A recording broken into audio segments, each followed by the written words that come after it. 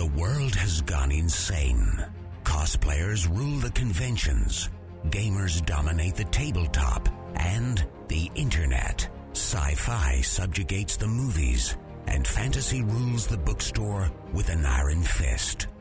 Only one group can bring order to this unruly mob. A team of uber geeks, masters of the nerdly arts, trained for decades in the hobby shops and basements of the nation. Mobilized by the secret masters, they are the Department of Nerdly Affairs. Hello, operatives, and welcome to the Department of Nerdly Affairs. I'm your host, Rob Patterson. Here is my co-host, Don Chisholm. Abandon all hope, ye who listen to this podcast. Oh, no, wait, it's not a Jack episode, so we'll be okay. Spoken well, Don. Spoken well. And tonight, we are going back down a rabbit hole that we avoided a few weeks ago. Tonight, we are going to talk about mysticism one more time, and we're going to get it right this time. Not that we got it wrong last time, but when we had on our previous guest, Dave Towers, some people felt that his presentation of mysticism and the history of mysticism was missing a few details. In fact, one of our listeners, Lothar Tuppan, who was brought together with us by a mutual friend of the show, Jack Ward, reached out to us and began talking with us.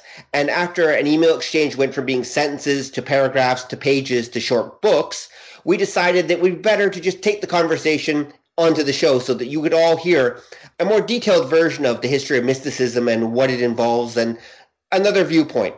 So, to help us unravel all this tangled knot of the occult, we've brought on Lothar Tuppan. Welcome to the show, Lothar. Thanks, and just wanted to say that whether people like this or hate this, it's all Jack Ward's fault. As always, sir. As always. And of course, since it wouldn't be fair to have this discussion without our friend Dave Towers, we've brought him back too. Hello. Welcome back, Dave. All right, so now that we have both fighters in the ring, let's begin our little discussion. So, Dave, you mentioned before the show that you wanted to start off by talking a little bit more in detail about some of the bits of mysticism history that we might have missed last time. So why don't we start there? So Sure. Well, first of all, I want to explain something in the previous episode, and then something that happened in the previous episode. And then second, I want to give some perspective to my academic approach, because I think those two things are both important. Mm-hmm. So first, when you asked me whether or not I had seen any proof of this, I probably should have added a very important extra part, which was, but I wasn't looking for it. Because I think that's a really important thing, because really what I've always followed, my interest has always been the story of how mystical ideologies moved from point to point, from beginning to now. But I didn't really care about whether or not they were real or not, if that makes sense. You were interested more of the theory than the actual practice. That's correct. Because as I pointed out, and I kind of made a qualifier that, really I kind of feel that way about religion in general, that I'm not a religious person by nature. And so I kind of want to make that distinction that it was, I should have said I wasn't looking for it. I think that's something important. And so one of the other things that I have a tendency to do in my research is I tend to simplify things. And there's a primary reason I do that, because I think it's easier to understand when you strip things down to its basis level. Mm-hmm. When you look at the history of things, there's a lot of distraction. There's a lot of noise in everything you read, and there's a lot of commentary. And so what I try to do is try to strip down everything I'm reading and look for the commonalities. And I probably learned that from my professor, Dr. Roy Amor, who I think Don had as well at one point in time, didn't you, Don? Yeah. And he was very big on that, about comparative religious studies, about kind of looking at commonalities and themes and those kind of things. And like I said, I think history has a tendency over time to complicate things a little bit more. And so I tend to like to strip that all down, get down to the bare bones of things, and just I think it's easier to draw connections when you can strip things apart. And then I have the added bonus that I don't really care what I find, as I don't really believe in any particular one strain of religion. So I tend to be able to very easily strip things down. I guess that's kind of my approach.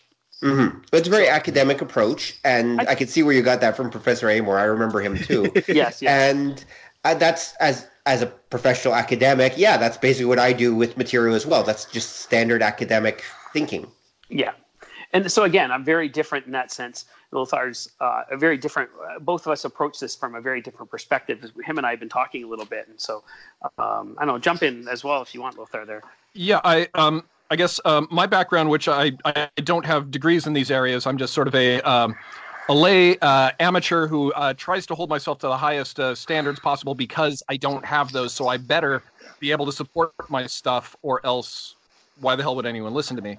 A lot of the mentors that I've followed are more from the anthropological school than, let's say, the folkloristic school, which my best friend is a folklorist. And it's interesting because they find a lot of commonalities. They try and find what are the commonalities of things. And a lot of the current comparative studies that are going on in anthropology, which we see with people like Jack Hunter and religious studies like Jeffrey Kripal, they're trying to bring back comparative studies because it got a lot of bad press for political reasons in the 60s and 70s and 80s. Which, especially in social sciences and religious studies, because of Indo-European studies, which is a whole nother rabbit hole. But basically, it's white people and it's racist, so we can't do it. And that's why it's sort of out of fashion. And there's people trying to bring it back, but in a different way of doing comparative studies that are also approaching the specifics of, like, we're comparing this, but we're also noticing that along with the similarities, we also have these distinctions, and those distinctions are just as important to be aware of. So if I have a slight difference from Dave, it's that maybe I don't want to lose the specifics because of the generalities. And maybe I swing a little bit farther on that pendulum than other people would. Both very reasonable approaches and valuable ones as well. Mm-hmm. Yeah, so I think when we go back in history, I talked about the fact that I had started in present and worked my way backwards, and I got about as far as I could get, and then I said, okay, I think this is my beginning point. Mm-hmm. And so for me, my beginning point was Jewish mysticism. So one of the important parts to think about, understand Jewish mysticism is very anchored in a couple of very specific biblical experiences that come out of the Torah. But primarily out of the old, what we call the Old Testament and the Christian side of things and that. And so really, when you're looking at a concept of how Jewish mysticism is framed, you can understand is the book of Ezekiel is really the beginning point of all of it. But a more present way that people would understand it would be the concept of Jacob's ladder. And so it's the idea of a human person somehow transcending the ladder to get to God, if that makes that comparison to understand. And so where Kabbalah, what becomes known as Kabbalah later on, but beginning wasn't known as Kabbalah, Jewish mysticism starts from a place of really trying to apprehend what some of the early prophets had or some of the later prophets had experienced. And so Ezekiel, the book of Ezekiel is written sometime around 100 to 150 BC. That's a kind of the age talking here. Mm-hmm. And what came out of that, which kind of pervaded all the way through, was an idea that what Ezekiel was talking about what happens in very, very easy terms is Ezekiel sees God. He sees a vision of God. He sees God's chariot. He sees kind of the angels. He sees describes everything he's seen in his religious vision, which is very different than a lot of the other Jewish books because they're not so specific. But Ezekiel's a very specific thing. Mm-hmm. And what comes out of that is all the rabbis saying, we want that too. How do we access this? And so what starts coming out is a rabbinical term that they call, and I apologize to anybody who speaks Hebrew who doesn't understand this, who I don't pronounce this properly, but it's something called the Merkava, or the Merkaba, depending on how you pronounce it. And so it's the vision, right? And so up with this thing called the Maseh Merkaba, which is all about the mechanics of the vision. And what that really tells you is what they're trying to create is a system to create religious experiences, essentially. Okay. So they start to look into the details of how did Ezekiel get this vision? How can we get this vision? How can we go? So that continues on. And when you get to 70 AD, what happens is the Romans kick the Jews out of Israel and out of Jerusalem entirely. Mm-hmm. And so what starts to happen is now, for every rabbi who's existed at that time, their connection to God is in the temple and it's in Israel. And now removed from both places, there becomes a lot of rabbinical work to try and find ways to connect to God that don't involve the land of Israel and the temple. And so that's where a lot of this stuff starts to develop, and a lot of the mystic endeavors start to develop is really very devout rabbis trying to find ways to connect to God. And so they start to create manuals on how to do this. And there's several different books that are published in the area of 1 AD to 3 AD that are almost, they're teaching books, I guess, if you will, that tell rabbis, and specifically rabbis, and there's actually qualifiers that talk about, like, you have to be a certain person. You can't, like, they're very specific about who's allowed to see God, essentially. These long books that explain from beginning to end the pathway you're going to take, the names of the people you're going to encounter, the devils, how many gates there are, how many guards are at the gate, what their names are, how you're going to do it. It's a very regimented system that they create. It's essentially a system of magic, if you really look at it. And that's what gets created out of this. And so that's the Jewish perspective, and there's several different versions of it, but that eventually develops over the centuries to become what we know as the Kabbalah. What's interesting is, again, it comes from a very one deity-centric system where God is a giant figurehead, because it's obviously Judaism, and so that's where it comes from. Mm-hmm. So enter into the same picture what's happening in the ancient times at this period of time. So you have a lot of combining of faiths that happen. And so if you go back to Egypt and the Greeks taking over Egypt in the Ptolemy era, and what you start seeing, and after that the Romans and all the different groups, and what you start seeing is the connections of different philosophies combining together because it works for people. I mean, there's a great book by Dan Brown, or not Dan Brown, I can't remember the guy's name. It's called The Cult of the Saints, and it's all about what happened to all the Roman gods when Rome became Catholic. And essentially the argument is they just called them saints. They didn't change them at all. They just created them into saints, right? And so, Christianity, in fact, with all the saints, is actually quite a polytheistic religion. Yes, however, it's probably the most polytheistic religion on the planet. However, it's masked, right? And so what starts happening is you see this mix. And so in the same period of time, you have Hermeticism getting created. And so Hermeticism is really the combination of the old Thoth magic from Egypt and the Greek Hermes mixed together, right? And so those two things combine, and that creates another mystical group of thought, again, which is also very instructional. And so there's they at varying times, Hermes Trismegistus is the name of the character they create. And in some ways, Hermes Trismegistus is a very similar character to the guy I talked about last episode with Christian Rosencreuz. He's a mystical character, and Dave, if you can explain his surname for people if they don't know what Trismegistus means. Yeah, so Trismegistus means thrice greatest. Okay. Huh. And there's a lot of reasons as to why where thrice greatest comes from. I've seen different versions that really Trismegistus is just a version of what they would call Thoth, because I think the way they referred to Thoth was Thoth the Great, the Great, the Great, the Great.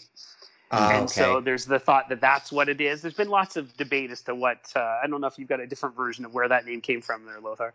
I think there's a lot of places, definitely what you just said. I think something else that shouldn't be underestimated, this is more in my actual realm of specialty, which is Indo-European studies leading into Norse studies, which is that in Indo-European cultures, which the Greek was one of, as well as the Roman, threes are really important. Threes are always really important. So that's going to be something where they get something else of going, hey, Thoth said he's great, he's great, he's great. That makes sense to us because threes are really cool. Yeah. And so we're not even going to question. We're just going to go, of course, that makes perfect sense. Let's just keep moving on.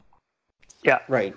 Well, threes are actually, sorry to interrupt for a second, but 3 is an actual psychological number in the human brain. It seems to resonate for some reason, period. There's lots of cultures. It's interesting with there's so many 3s in Indo-European studies. Anyway. Yep. Sorry to interrupt about that too. Okay, Dave, back to you. Yeah, no problem. So Hermeticism kind of, again, starts roughly around 200 to 300 AD is your time period where it becomes really a movement. And so it's really a contemporary of early Christianity and all the other movements that are happening at that time. And so Hermeticism, once again, also comes from a place where there's a single God, because that's kind of where the world is going at this point in time. The world is somewhat less mystical, or less pantheistic. Is that the word I'm looking for? Some ways. Sure. At the same time, what also is important is it's very difficult to have a mystical quest if you're looking for 700 different gods. And so you got to focus a little bit when you're talking about mysticism. And so that tends to be what happens with Hermeticism. It's very in line with a lot of the things. The reason that's important is because it's a very central thing. Hermeticism also doesn't define who the God is. It's just this universal God. It's God, right. But it doesn't say it's the Jewish God or the Indian God. It doesn't say who it is. Because of that, Hermeticism has been able to be used over the centuries to be owned by numbers of different people. And you can see actually Hermeticism, and even Kabbalah does the same thing, where it's spelt differently, especially Kabbalah, where there's Kabbalah with a K, which is Jewish, Kabbalah with a C, which is Christian, Kabbalah with a Q, which kind of became big in the 1800s, which kind of stripped the Jewish and the Christianity out of it and was kind of a big thing from the 1800s on. And so there's lots of different things. And so the adapting is also another thing that's important. When I did my research, I as much as it's painful, I read every single section of the Corpus Hermeticum. And so the Corpus Hermeticum is the books that are ascribed to Hermeticism. And so there's a series of books written, and they're written as a series of lectures in a sense, and teaching things very much in the Greek style of kind of philosophers teaching their students in that sense. Mm-hmm. And so and what's interesting is there was a lot of debate as to how much these had been edited over the years. And Lothar had mentioned about the Nag Hammadi, and so something you had meant in an email recently. And so right. Something that happened was we had these books, but all the books were filtered through all the Catholic churches and all the editors and all the writers. In 1945, these two brothers were goofing around in the cave and found all these documents in all these old papyrus scrolls and in the Nag Hammadi. And what they did with them wasn't to give them to somebody. They actually tried to make money off of them and sell them around. And they started distributing them all over the place and slowly selling them out to different places. And eventually these things got all collected. And it took a while, I think at least a decade before scholars started to realize what these guys had. And these were original documents in Coptic, I believe. Yeah. And Dave, I can't remember if you just mentioned that or not, but in case people missed it, this was like 1946, 47. So it was very recent that this was found. Yeah. So what it did is it kind of cleaned up a lot of the things we know about what was in the Corpus Hermeticum. And it cleaned up what was edited, which is very important too, because it kind of gave us much more of a natural perspective of what they were studying, as opposed to filtered through the Catholic Church. It also gave Jewish people a lot more linguistic information of ancient of Hebrew, so they could reconstruct their language more accurately, apocrypha from their stuff. And also, it's the only way that we know about what the Gnostics actually thought from their own words, because everything we had beforehand was written from the Orthodox Church demonizing them. So we got everything from the winners of that war until the 40s when we got the library at Nag Hammadi. Yeah. Really, it's really an important document, and it's probably, I would say, probably the most for the mystic world, probably the most important discovery ever. Really. Yeah. So the Corpus Hermeticum is broken into many, many books, and I've tried to read as many as I could, but a lot of it follows into the Judeo-Christian ideology, and it talks about the fact that God is the cosmos. He's the unmovable mover. A lot of the stuff we learn about in religious philosophy class and those kind of things. There's everything kind of falls in line with the steadfast Judeo-Christian concept of what God is. Where it varies very specifically is when it gets into talk about acquiring God's knowledge, because the Corpus Hermeticum is very clear, and it says God has left his knowledge to find him. Yeah, I'm paraphrasing, but and that we have to be willing to sacrifice ourselves, our physical form, in order to get them. And then it goes on talking about the fact that you can't separate the spiritual from the physical. That if you're going to try and find the spiritual side of things, that you have to make that dedication to find the spiritual side of things. There's a comment. I've got a comment. My own notes I wrote down is, if humans can't live in reason and mind, and they make the difference of what mind is. Reason is what we live in now. Mind is what is the God world in a sense. And so it's very much a mystical textbook that talks about what you need to do and what is about how to go about finding God. And that God is accessible, and it's essentially the closest you're going to get to a mystic pathway. And so, sorry, go ahead. Oh, I was just gonna mention, see what you guys think, because there seems to be something strange that happens in like the earliest days. It sort of starts a little before Judaism with Abraham, which is kind of, Abraham is sort of the progenitor of the monotheistic religions from that area, like Christianity, Judaism, and even Islam later on. But it's the idea that prior to that, the notion of the divine, of the god or the gods, it seems to be an inherent thing.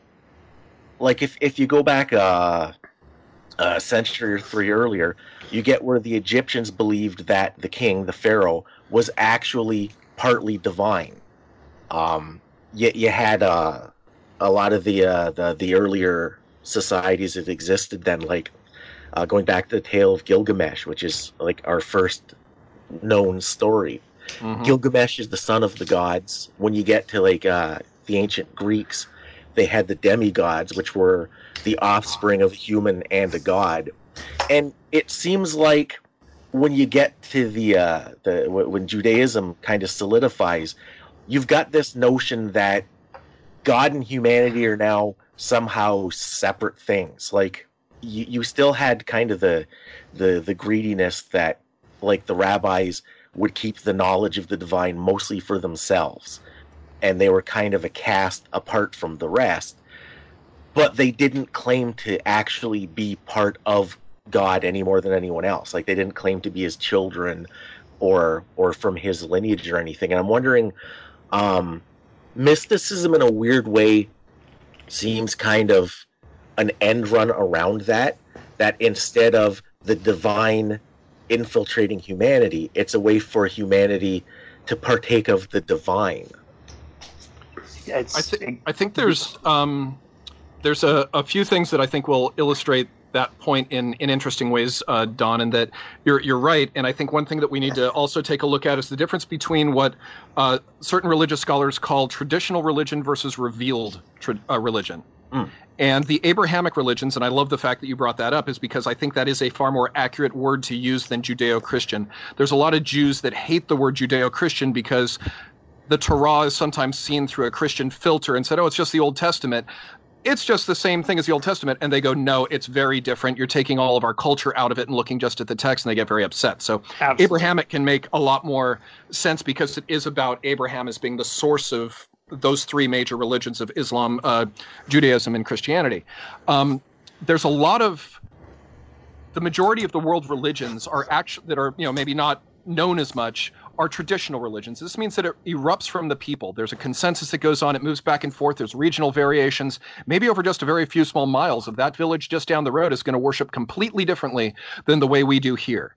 Some cultures have an organized priest class like the Celts did. The Norse did not. They had no organized priest class.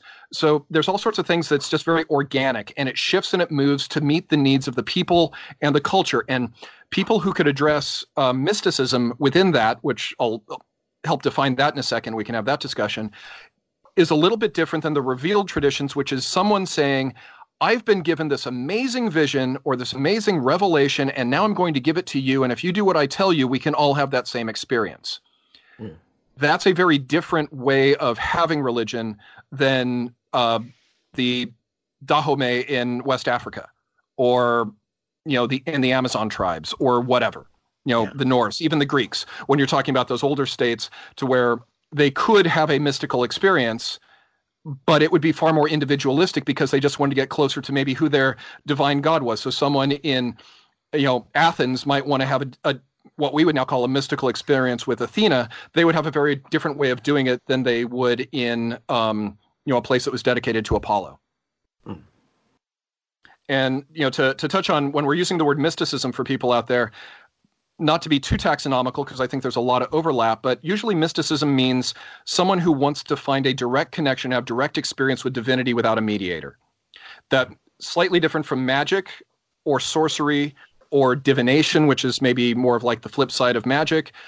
We can get into that as we move on forward, but just for people to realize that these are not complete synonyms in the way they are used in pop culture. Because when we read, let's say, a Doctor Strange book, magic, mysticism, sorcery, whatever, they're all used interchangeably of whatever the author thinks is going to make the most impressive line in that particular panel or line in a movie or whatever. They actually are slightly different things, if not sometimes majorly different things. Absolutely.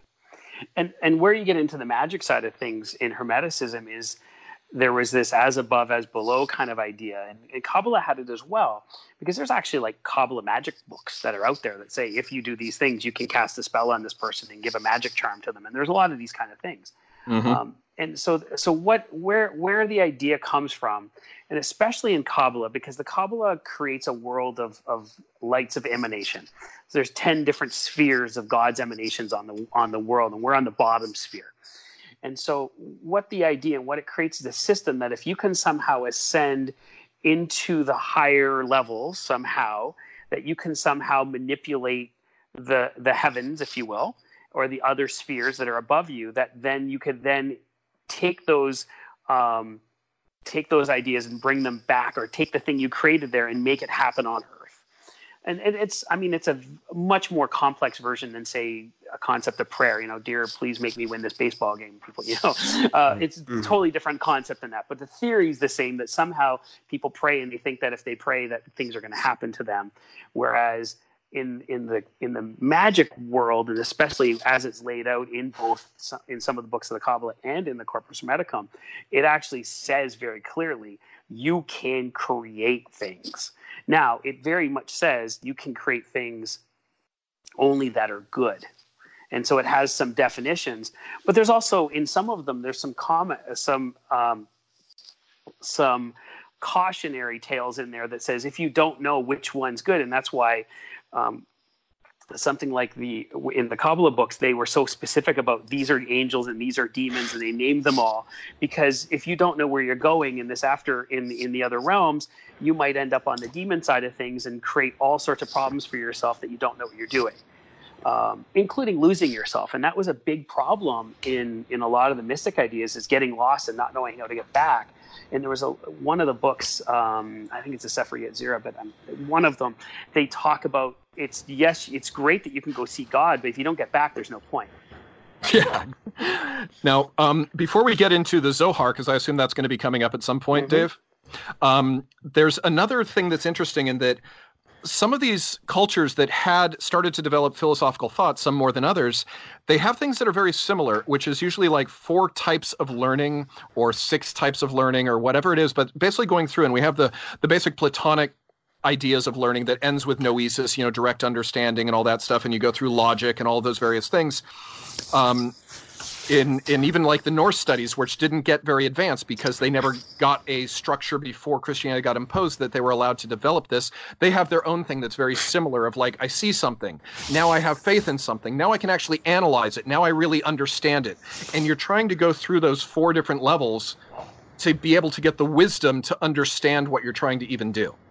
And I know that the Zohar and the Kabbalah has 4 of those as well. Is this a good time to bring that up, Dave, or do you want to? Yeah, go ahead. You're doing good. You go on. I'll jump in for you on your side then. There's at least one, and I don't speak Hebrew, so I might be mispronouncing also.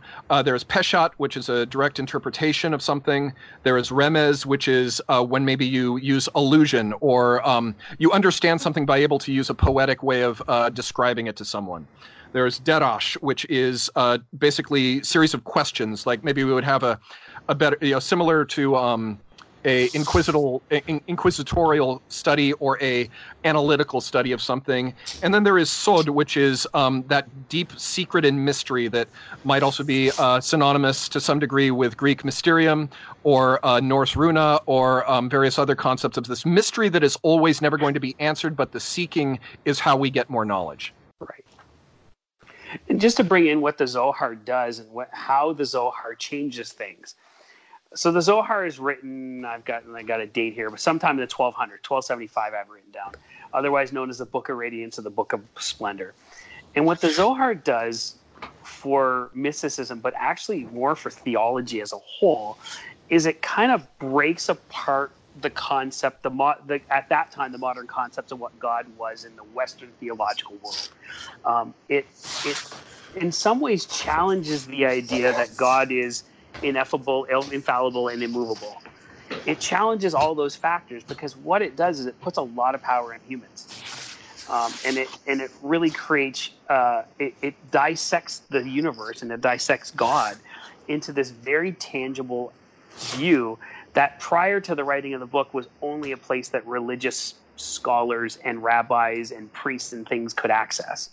And so it takes, to put it in the way Lothar said it, it really takes the apprehension of God out of the hands of any mediators at all and puts it solely in the person's hands.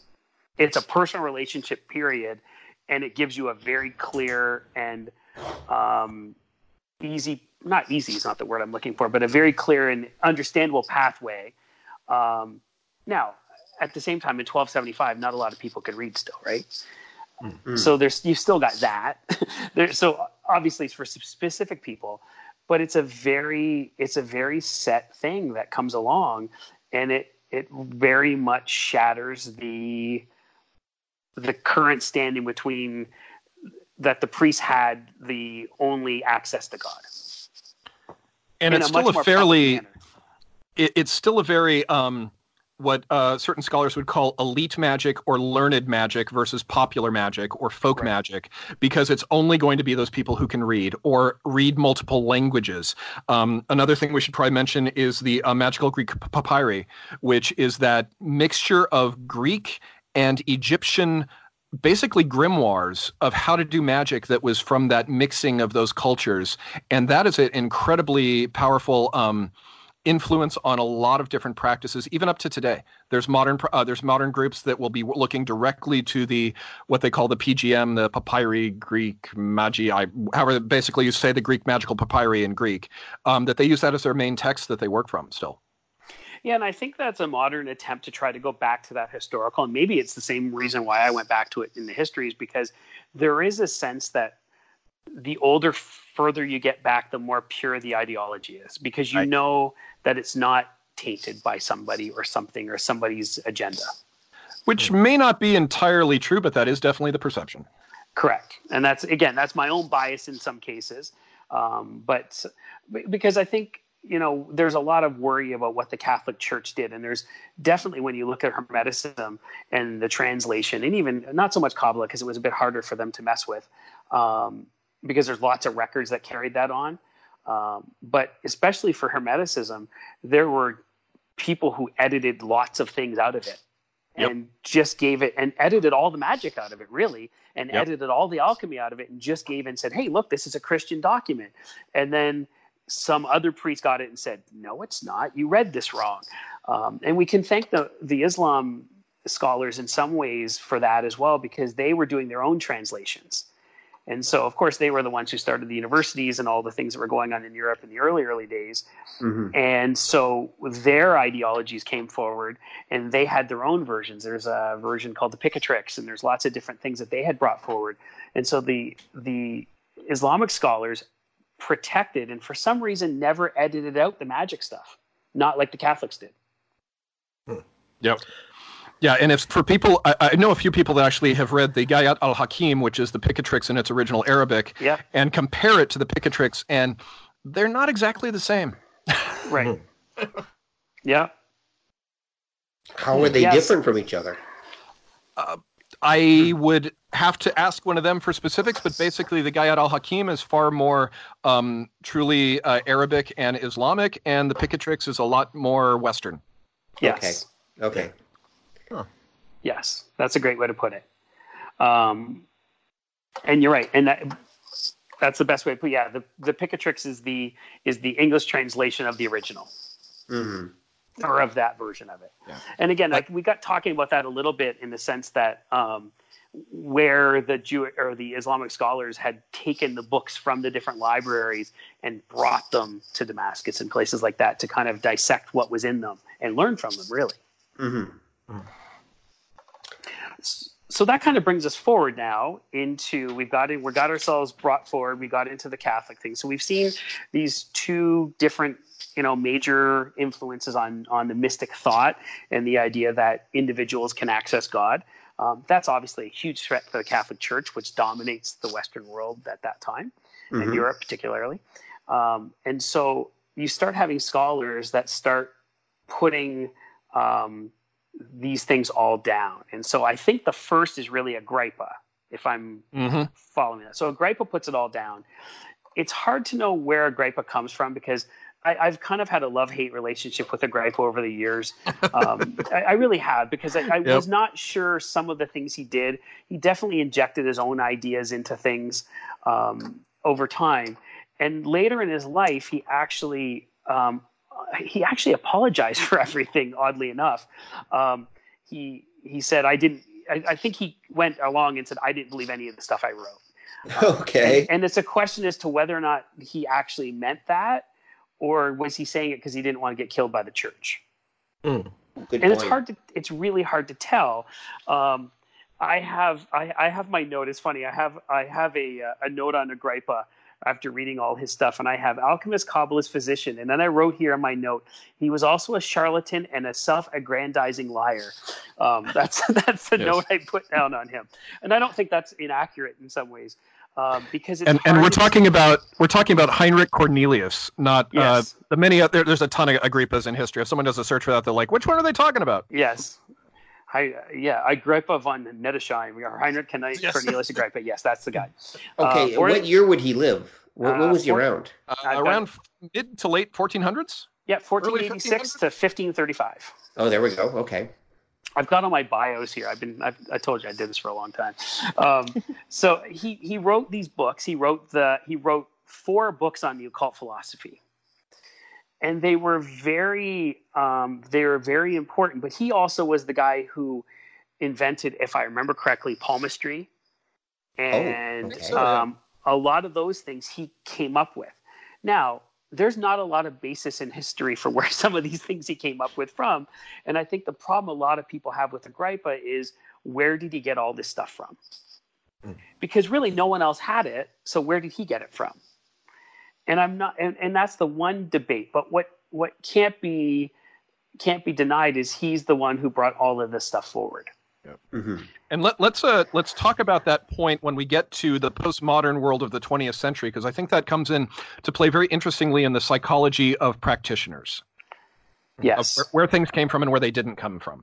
Correct. So I think after that we're probably getting into Kelly and D, right? Yeah, because this is really important because we are still living in a historical momentum that was started by Dee and the Elizabethan court. Absolutely. Okay, who's Dee? Do you want to explain John Dee? Yeah, I'll briefly, and then I am not an expert, so please feel free to correct me. I will also pimp a book that came out a year ago by Jason Louv called John Dee and the Empire of Angels, Enochian Magic and the Occult Roots of the Modern World. The reason why I mentioned this book, it's not the only book on John Dee. It's the only book I know of that addresses the fact that he was a magician and an alchemist, as well as a secret agent and a political maneuverer, and basically consultant to Queen Elizabeth.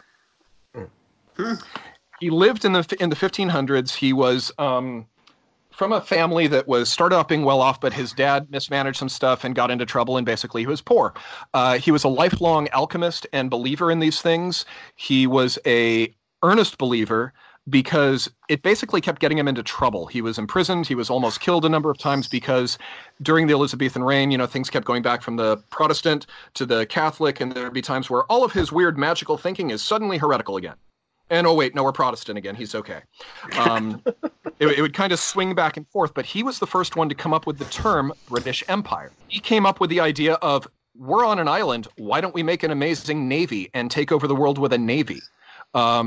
He was an astronomer, to where part of his belief in magic, or people's belief in his magic, I should say, made it think there's this apocryphal story that when the Spanish Armada was in this decisive battle, could have won the war against England, a storm sank the entire Armada. people will attribute that his magicked the storm. What was probably true, though, is that his understanding of meteorology said this is probably a good time. They're going to have a really hard time out at sea. Now, this is the important part also, is that it's only in a modern sense, in the, let's say, since the really split of the Age of Reason, but really in the 19th and 20th centuries, to where we define magic as supernatural things that don't have a causal effect. In almost every culture, even certain cultures in the 20th century in South America, magic is far more of a lot of different things that are just learned. So there are grimoires in the north of Europe to where there are magic charms to cause someone to get sick by putting rabbit droppings in their food. That's just food poisoning. You just made someone eat poop. Of course they're going to get sick. But to a mindset, someone who knew how to do that and could think of that was considered a magician. There are people that were hired to fight amongst plantation owners that were coffee plantations in Mexico that were trying to fight amongst each other. They hired a bunch of magicians, and part of their skill set was assassins and poisoning. That was still considered part of magic. So when we're talking about magic at that time period, they didn't make a distinction the way we do now as to what that is. It's basically anybody who knows a lot. And this is where we get terms, especially in England, where the idea of a wizard, which literally means the wise person, or the cunning man is another common one. Worldwide, a lot of the specific linguistic terms for magicians are just like the person who knows a lot, the person who's wise, things like that. So John Dee was one of those. And he was very instrumental in putting in the idea that we need to take over the world. We need to create our empire. And this is where it gets funny from a religious point of view, as they were fighting against Spain because Spain was Catholic, they were Anglican, and they were fighting for people's souls as much as they were fighting for land, territory, and riches and all the other stuff that humans always fight over. Is there anything you want to jump in there with, Dave, before I keep rambling on? No, go ahead. I think you're doing good. And I think sometimes just the thought I was thinking of is that I think a lot of times what John Dee did is ascribed to Francis Bacon because he's a more popular figure in history. Mm-hmm. Yes. And so people get them mixed up and they go, well, Francis Bacon was a mystic. He was this. He wasn't really. I mean, not really. Not like John Dee was. But I think they lived in the same period of time. Francis Bacon lived a little longer. But like I said, a lot of the stuff that John Dee did, and as history kind of unravels it, I think it erroneously got given to Francis Bacon. And maybe Francis Bacon liked that because Francis Bacon liked to have every title that ever existed in his name. He really did. And so I don't think it bothered him that he was ascribed these kind of things. But I think people get confused sometimes when that. So just that. Yeah. And, one last thing before we get into some of the more salacious stuff about Dee, which is kind of interesting, is this all set the stage for what happened just a number of decades later with the 30 Years' War, which again was a big fight from Protestants and Catholics for land, for money and everything. But one of the ways they justified themselves about all this was that they were doing it for the souls of the people. So are the Protestants going to get the souls and have people converted and they'll go to heaven? Because, if they're Catholic, that's just they're lied to and they're going to end up in hell, and vice versa from the other point of view. So I'm sure there were people that were like, yeah, we're just really doing it for money or whatever. But as I think we all know when we talk about story, no one believes they're the villain of their own story. They think they're the hero. And any justification to where they go, yeah, I'm going to go out and do those horrible things because I'm doing it for this good reason might help justification for that. And the 30 Years' War was in a large degree based upon the fight for people's souls between Protestantism and Catholicism. And to a large degree, Americanism afterwards in our empire is still kind of that momentum still going on, just in a secular sense. So we're kind of living under the shadow of John Dee still. Yeah. And where John Dee's story changes is when he meets Edward Kelly. Because Edward Kelly is, I mean, if you read some of the legends, he's every bit Rasputin and any number of different other kind of mysterious figures that exist out there. But in a sense, John Dee had been known had been trying unsuccessfully to acquire speaking to angels. Dee very much believed in angels. He was a huge proponent of angels being the secret towards being further enlightening towards God and those kind of things. He very, very much believed in angels' magic, but he wasn't successful on his own to accomplish those things. And then you enter Edward Kelly, who shows up and says, not only can I get you angels, I can give you everything you ever wanted to know. I know the Philosopher's Stone. I know alchemy. I know everything that exists. Let me teach you. And technically what Kelly could provide that Dee didn't feel like he could do, even though there's some interesting things about his journals now in regards to this, is that he was trying to find someone who could specifically scry. That was the technique that he wanted. Absolutely. Someone who could look into a shoe stone, a piece of glass or some sort of dark reflective material, and there's whole legends about the obsidian stone that John Dee got.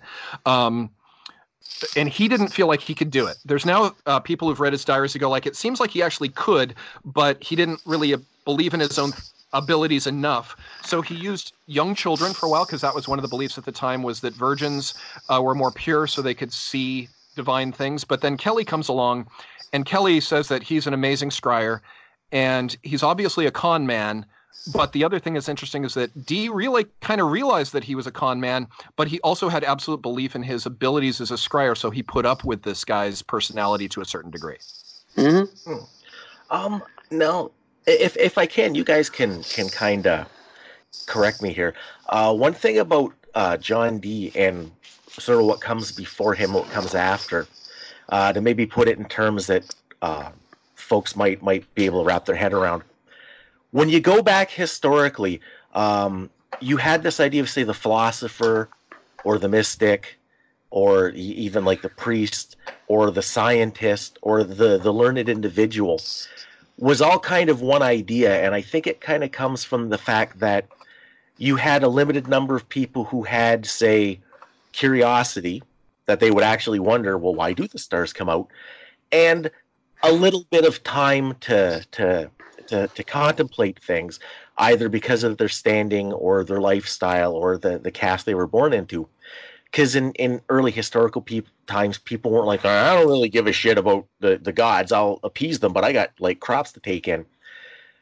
When you get to when you see this changing of the divine being something inherent to specific individuals to being the potential of all individuals, there's still kind of, I'm going to use the term altruistic attitude. It's not quite right, but it's that idea of learning for the sake of learning, that I'm going to contemplate the divine because that's kind of, I'll say righteous. It's not exactly the right term, but it's there. It's something that may benefit all of us if we understand the deeper workings of the universe. John Dee's kind of the guy that popularizes it because he sort of takes the mystic stuff down to the level of, and you, the average person, can get something from it. Yeah, I would agree, but I would say that just as important too is he's the first guy that isn't just writing about it. Yeah. He's the first guy that actually says, okay, I got all this stuff. I'm going to do something with this. I'm not just translating. I'm just reading it. I am doing this. And he came up with something brand new that we'll get into with Kelly. And this is the thing where your average person is not going to do Enochian magic. It's really complex to even understand, let alone to actually try and enact. And that's what he comes up with Kelly. They start doing these scryings, they start invoking these angels, and they start writing down this language, which doesn't really conform to linguistic rules, but it's not just gibberish either. It's not just a cipher, and that's why you get so much interest in it, because it's not a slam dunk of, oh, it's just a cipher, or it's something else. It's kind of weird. But then they put that into practice of how to do, they come back with rituals as well. And that's what they give to the people at the end of basically Dee's life. But it's not something that your average person could really do easily or would even want to, because it's not something that's going to get you rich. It's going to be something that supposedly refines your soul to do the angel's work here on earth. Mm. And in some ways, it almost went dormant for a long time after they did it. Long time. Yep. And at the same time this is happening, I guess the other thing that's really important to think about is that John Dee's very lucky he lived in England and was doing what he did in England, because a contemporary of his, Giordano Bruno, was living in Italy at the time. He was studying Hermeticism. He was burnt at the stake because that was still happening there. And he's another major figure. Bruno is really big. Yeah. Yeah. And Bruno is another guy. He's very much a Hermeticist, but he's again in the same realm as as D, where he's not translating. He's got translated books now. He's reading and going, I think there's something to this. And he's actively practicing Hermeticism, and not just actively practicing it. He's trying to actively spread it. He's writing books about it. He's telling people what it is. And that did not fly with the church. Yeah. Yeah, I can imagine.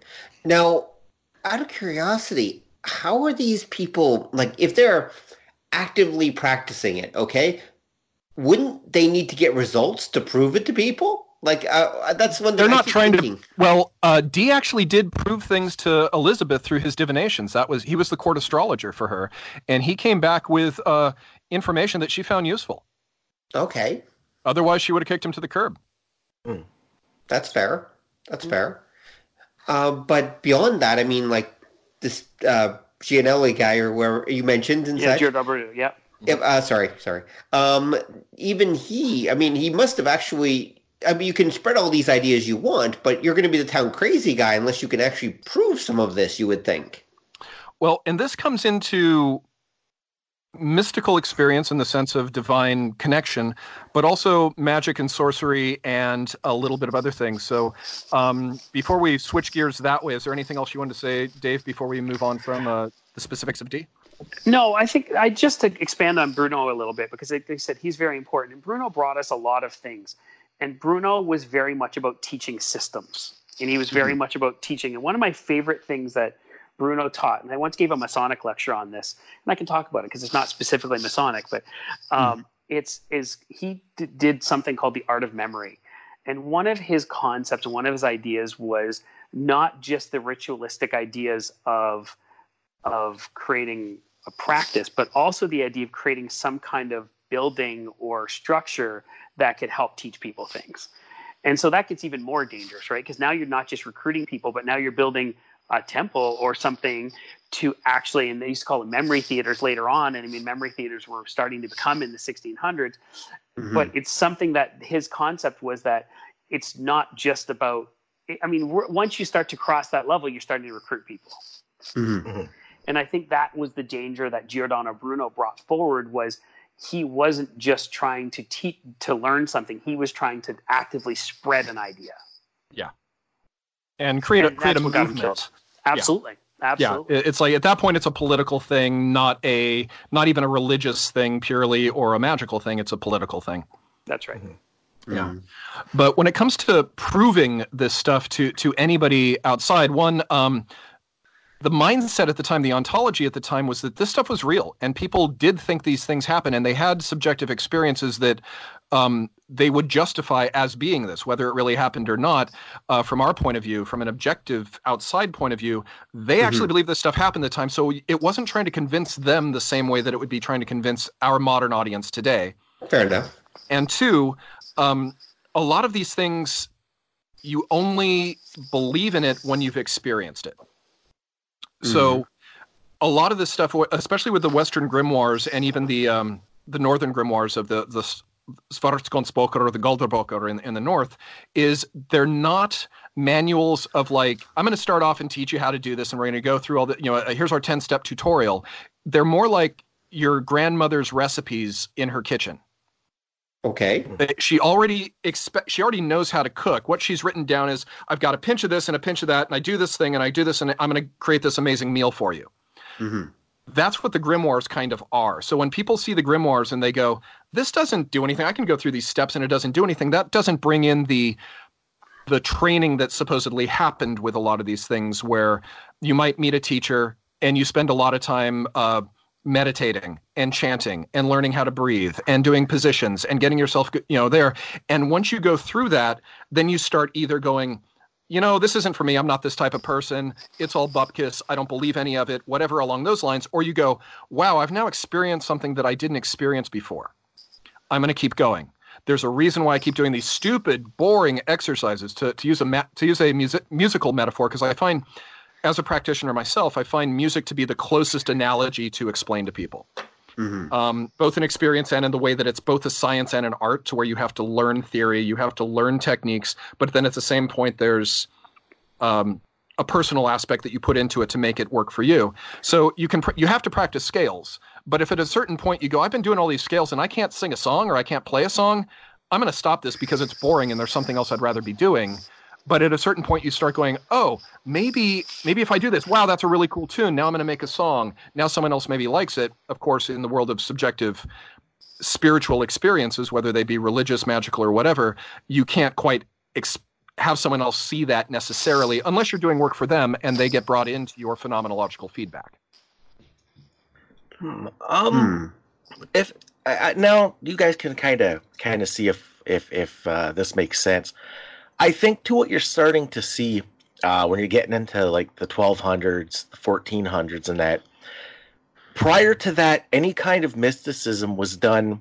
Again, it was mostly. It seems like it's mostly for a personal thing. It wasn't to an end. It was so I could have that epiphany, so I could have that touch of the divine. And the reason I think you can say like it's more subjective, because again, it's more personal. Like if I've had that touch of the divine, I can describe it to you, but the words aren't going to bring that idea. They're not going to carry that idea across. Unless you've had a similar experience.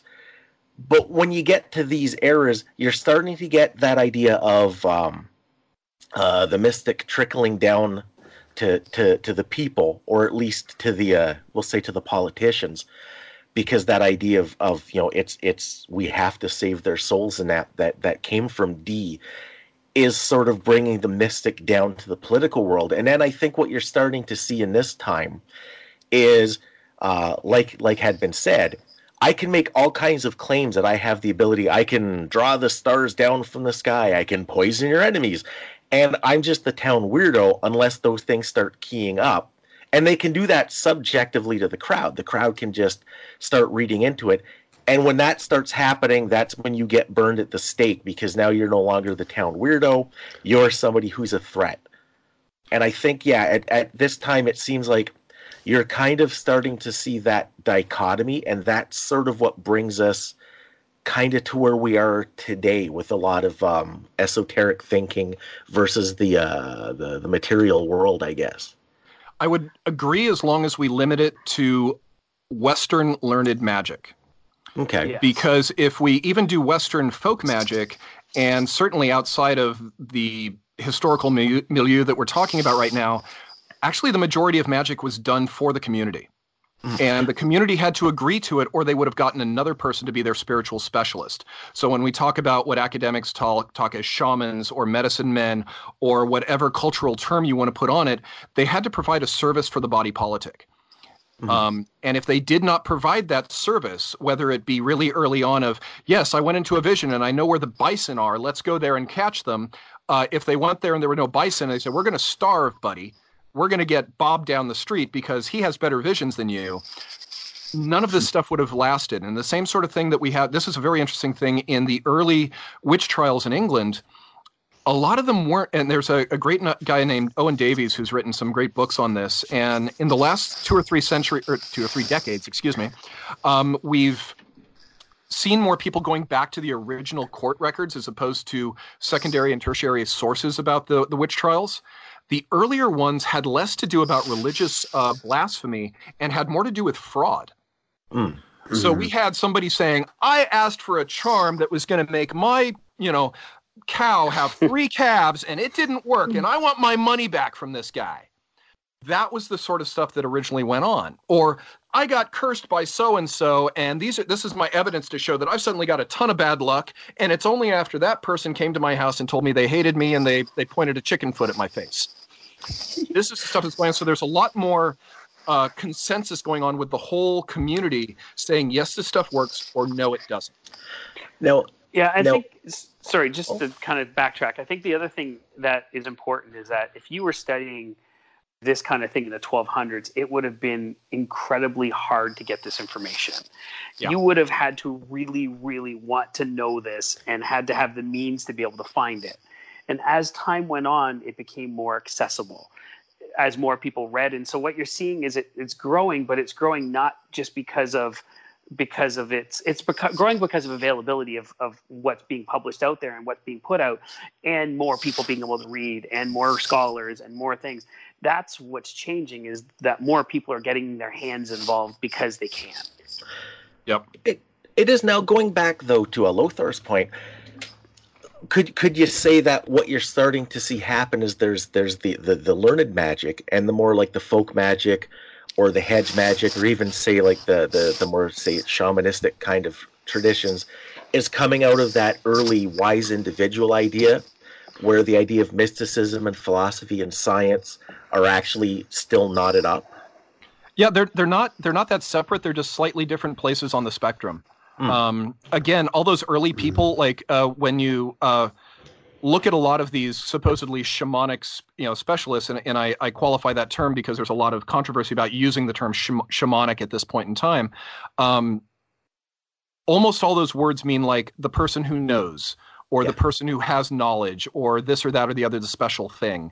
And when there's variations of that, it's also maybe someone who twists fate. So like the actual real etymology of the word witch has nothing to do with someone who's wise or has wit. It has to do with, it's more etymologically connected to wicker, or in that term wicca, which is actually where we get the term Wicca, which is a mispronunciation.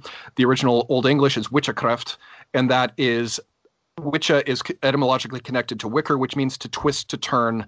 So it's like you've got these threads of momentum of fate is going in a certain way, and they can move it in another way. So you have the people who either know a lot, or they're able to twist things, or the mixture of the two. You have to know a lot before you can twist fate into its own way. And you get that also in early Taoism, to bring in, sort of like the Kung Fu action aspect of it, where early Taoism, the whole history of Taoism outside of Lao Tzu, is a very animistic, very deep spiritual practice that also has incredibly philosophical and herbalistic and medicinal connections as well.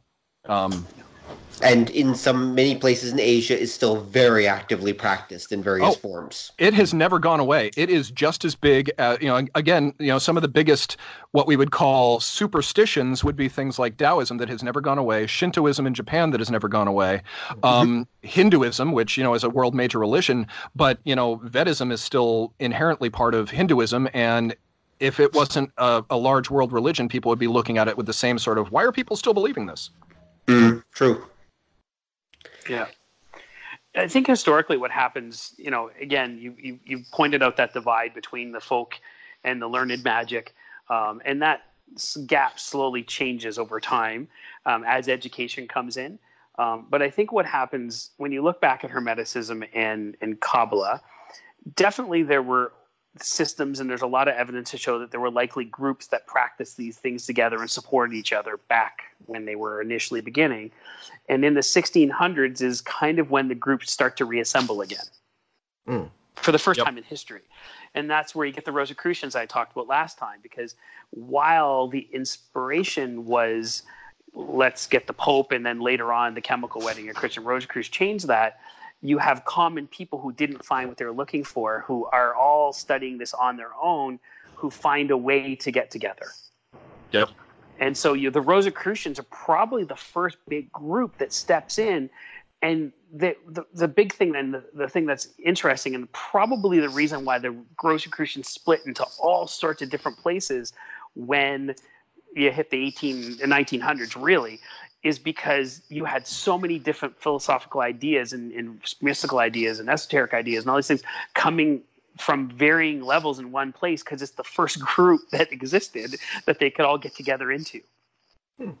Yep. And so then that starts taking place in a more aristocratic sense in the Royal Society and later in Freemasonry. And starts to come in all these things. And it's in some of the reasons why a lot of the additional people and a lot of the record of this kind of stuff disappears. If you really look at the history of it, disappears from kind of 1650 through to about 1800. Like there's nothing. It's like kind of this weird chasm, right? You agree with that, Lothar? Absolutely. Yeah, it's very bizarre. It's like all the scholarly work stopped for 150 years. And the fact is, it wasn't that it was stopped. It was just it was then pulled in proprietary into various groups. And the world was kind of going through a whole lot of warfare at that time. So. Absolutely. Yeah. And so really the 1800s where everything comes back again. And so that's kind of where we went to Francis Barrett, I think, is the first person, right? He writes something, and then you start going into Barrett, Eliphaz Levi, you get Helena Petrova Blavatsky, you get all these different voices in the 1800s that bring themselves forward, and they're all fighting to create systems. And this is a whole nother side thing. And just to give you guys a heads up, I got probably about 15 minutes, and then I turn into a mystical pumpkin. But we could either continue this another point or however your audience wants us to go. But the one thing that we shouldn't underestimate is also one, there you got a lot of dilettantes now. You got people with money and a lot of free time, and they're going to look into interesting things in the 1800s, and we got all that sort of stuff. And we also have people trying to reconcile Darwin. And that has some very interesting sidebars that would be a whole nother podcast on its own, but it leads to certain aspects of theosophy with the root races that we all, quote unquote, evolved from, that Blavatsky was part of, reactions to that, which we get a little bit with the Golden Dawn. And that also comes into Robert E. Howard and J.R.R. Tolkien with the different races of the Picts and things like that, which Tolkien saw as the Hobbits and Howard saw as his Picts. So it's like it has other branching that goes out from there as well. Wow, okay. But if you've got to go soon, Lothar, then we should probably talk about, I think you wanted to talk about how you'd had some personal mystic experiences, because we talked at the beginning about how Dave said that he wasn't looking for mystical experiences, and so that's why he didn't find any. But you have come from the other direction where I believe you've had some experiences that have made you more believe in these things. Yeah, it's interesting. I think probably like the only place that Dave and I really diverge on this is that I've always been the type person in regards to this study to like, I want to know what this is about. I'm going to go in there and see what this happens, because I can read stuff till the day's done, but I'm not going to know unless I do it. And starting I actually had some experiences when I was really young, but then also later on I sort of consciously got into it in my mid-20s, trying to get into it, but really not until I was 30. And that's when I really sort of dove really deep into it. And I went to other countries. My wife is an anthropologist. We did some pilgrimages and worked with some groups in various places. You start, and this is where it gets really hard, is that practitioners in general, the way that we become converts if we're not just drinking the Kool-Aid. And of course, there's people that do that. I was told it. I want to believe it. I want to live in a magical world. Don't tell me otherwise. But for people that might be a little bit more analytical, that really want to prove to themselves that this is real and it's not delusion in their own heads, is you start getting coincidences. So if I do a working to get a job, it's not like a demon is going to show up on my front door and go, here's your job, show up here tomorrow, and they're going to hire you. You start thinking, okay, what am I doing differently? I'm having a hard time finding a job. I got to do something different. I don't know what that is, but I'm opening myself up to it. I do this ritual, and then maybe I get a invitation by a friend I haven't heard from a long time, and I go out to a party, and a person at the party is hiring for a job that is perfect for me, and then it happens. Coincidence. Nothing but coincidence. And then you start getting a whole lot of coincidences. They happen a lot. When you do these workings and then you get coincidences, especially when you start building into them. I want something to happen within the next 3, 6, 9 weeks. And if it doesn't, it didn't work. But if it happens within that time frame, maybe it did. After the years pile up and you start getting positive, what we call phenomenological feedback, you send a message out into the universe or to your gods or however you want to word that, and something comes back to you in response. Then you start going, maybe there's something here. Maybe there's something transpersonal. And it's never completely separate from the psychological. One that, I don't think there's any real practitioner that believes anything like Harry Potter or pop culture stuff. Anybody who believes they're going to learn how to shoot a fireball out of their fingers is probably a poser or just someone who's being conned by somebody. So the one sort of specific I'll give, because I'm just actually very pleased with this one, is something I've been doing for the last 2 months. I just turned 50 this year, and I got my cholesterol levels back, and it's nothing horrible, but it's like I better change the way that I live, or else in a few years I'll have to be on medication and do all the horrible, stupid things. Right, yeah.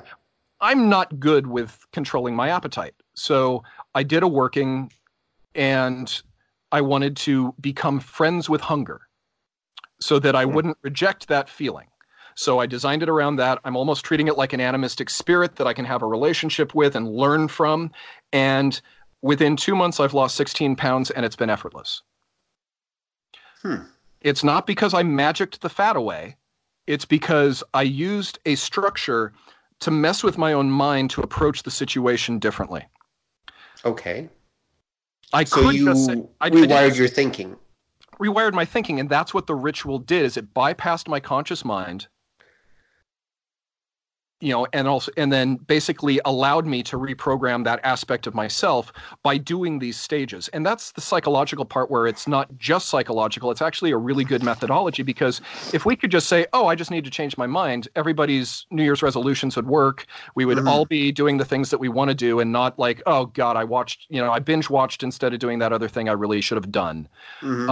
So these are ways that it can work. And then where it gets transpersonal is maybe there's also, again, those coincidences and synchronicities of that also aid you in a certain process. Okay. Now, what exactly do you mean by a working? Can you be more specific about that? Yes, that is a less hyperbolic way of saying a spell. Okay. Okay.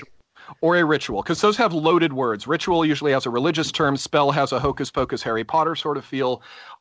You create something within whatever structure you're working within, whatever your tradition is, of this is what I have to do to open, this is what I have to do to close, this is how I get into the right mental state. That's another one, is a lot of these things when we're talking about grimoires not teaching you stuff, one of the things that all of these different traditions teach you how to do is how to get into the right mental state or state of consciousness that allows certain things to happen when you're in that ritual space that is different than just memorizing lines and doing it as if you're on stage performing a part. Okay. It would be similar to the closest thing I can, without going into like a whole nother thing of, because there's all sorts of different mental states, but you work really hard as a drummer, and then at some point you get to the point to where all four of your limbs are doing something on its own and holding its own rhythm down. Right. It takes a long time to get there, and when you do, it's hard to explain what that mental state is like to someone, because it's trying to explain a color that they haven't seen. Right. Yeah. Okay. I do understand what you're talking about. Yes. You're in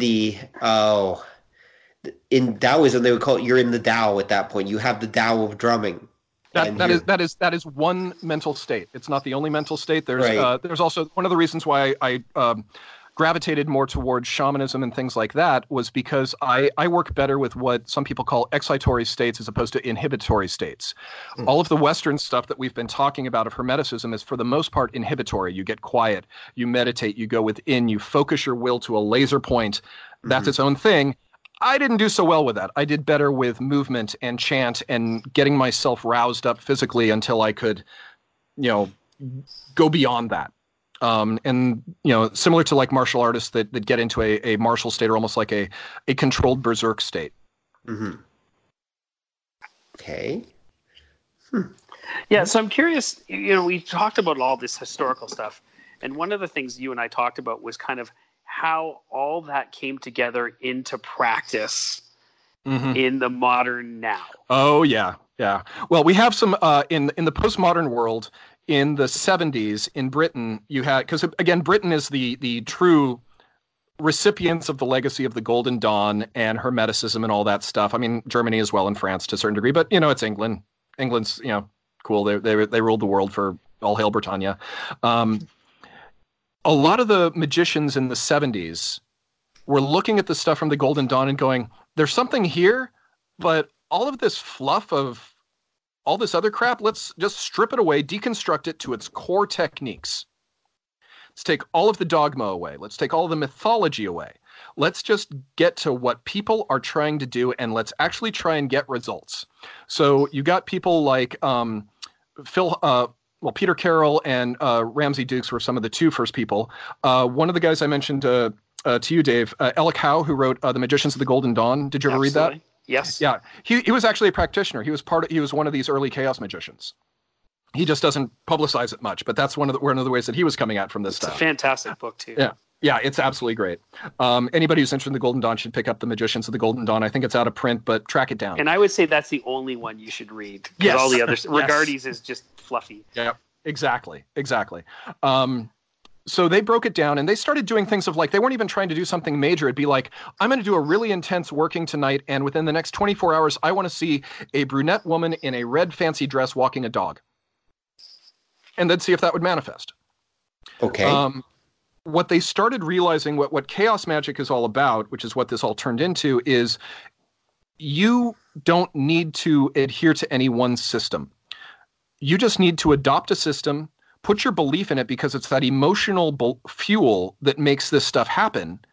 And you could, and some of their exercises was things like, this week I'm going to be doing Egyptian magic based on the magical Greek papyri. Next week I'm going to do Hermeticism. The week after that I'm going to do Satanism. The week after that I'm going to do something from South America. And I'm going to try and get results with each of those to prove that it's not the belief system, it's something else that's going on. And you get this with Grant Morrison in, The Invisibles comic book, for people probably are familiar with that who are listening to this. He was approaching it too, and he would do things with pop culture icons of like superheroes and dead pop stars and stuff like that, and have positive experiences as well.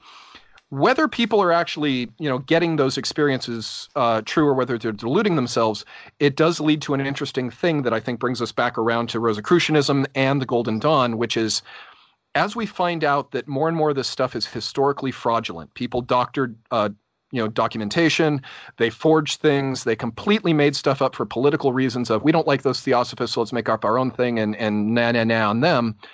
People are still getting results. A similar sort of thing happened with the Tarot, where people think they get really good divinations, and maybe they do, maybe they don't. I've had people that are eerily accurate with their readings, and some people to where it's like, yeah, that's pretty much universal to anybody in any situation. You're not doing a damn thing. But the cards are all out of order except for Crowley. Mm-hmm. Mm-hmm. And so they're not even in the right order. They're coming from a place that had forged documents, because that's the Golden Dawn. They're based on Rosicrucian stuff that's forged. All this stuff is hoax back to the beginning. People are still getting positive, true experiences despite the lack of historical accuracy. How is that happening? And that maybe leads to, is this that different from when we see things, or when we talk about things like remote viewing or psychic abilities, to where you're still using a ritual structure to get into a mental state to do something? It's just a secular modern one, not an ancient one. Okay, so what you're basically saying, and I'm gonna put a comparison here that's probably gonna make you wince, but basically, it's Dumbo. It's crow feather magic, where they give you, in the movie Dumbo, they give Dumbo can fly, but he can't. But he doesn't believe it until they give him the crow feather, which he thinks is magic, and suddenly he can fly. And so basically what you're saying is that all of this is basically people coming up with weird fake systems to produce results, which they could all produce all along, except they need some belief system to help get them over that hump, basically. I would use the metaphor of scaffolding.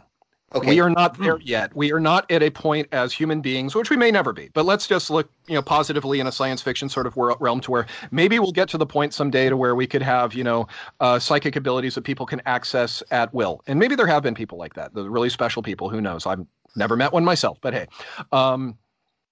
this is scaffolding to get us to that point, if it's real, if it happens. Jacob's Ladder.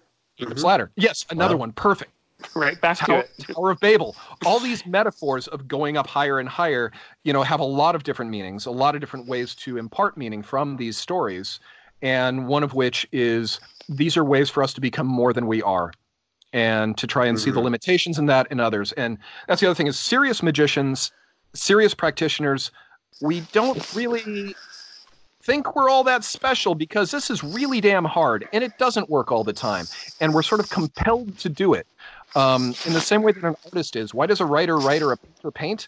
Because sometimes, unless they're just getting paid at it, it's because they're kind of compelled to. And I think most magicians are the same way.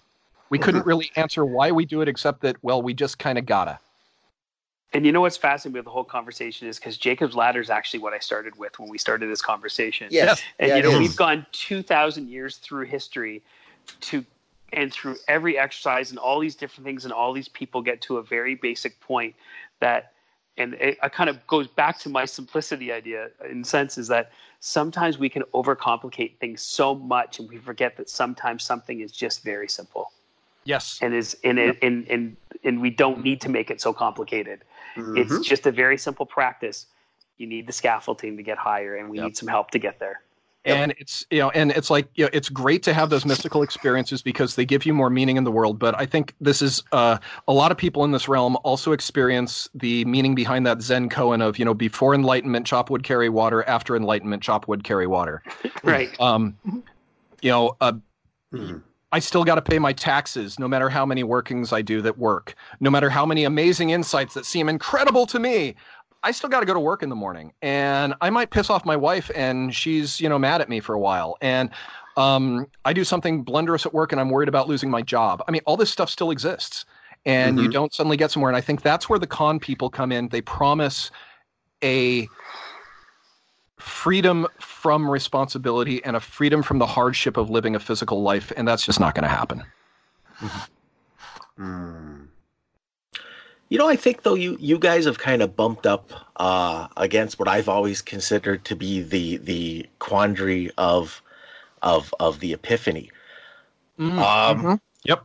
Because another kind of sideways way of looking at all of this, because I'm going to put out the idea, I'm not going to get into the details, but I played the game a long time ago, where I basically said to the universe, okay, if you're out there and you're aware, make this happen. And it did. Like, word for word.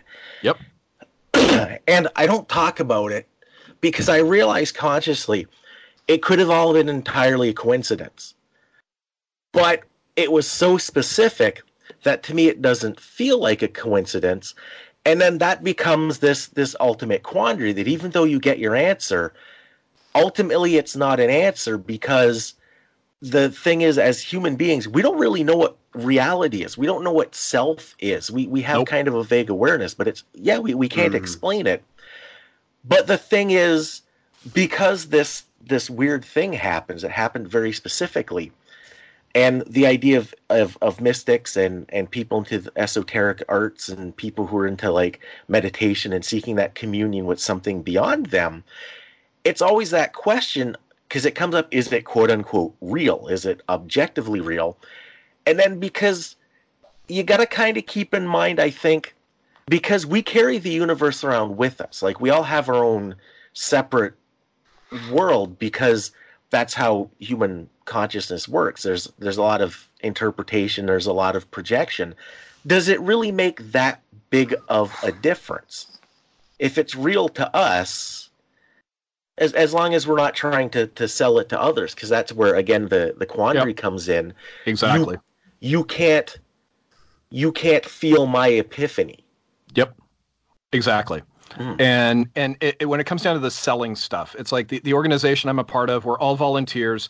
The only money we come in is to just keep the organization going, and we all put at least 20 hours a week in from the highest levels to keep it running, just because we want people to be able to, if they're interested in this and this is what they're called to, we want to make it available to them, but no one's getting money off it.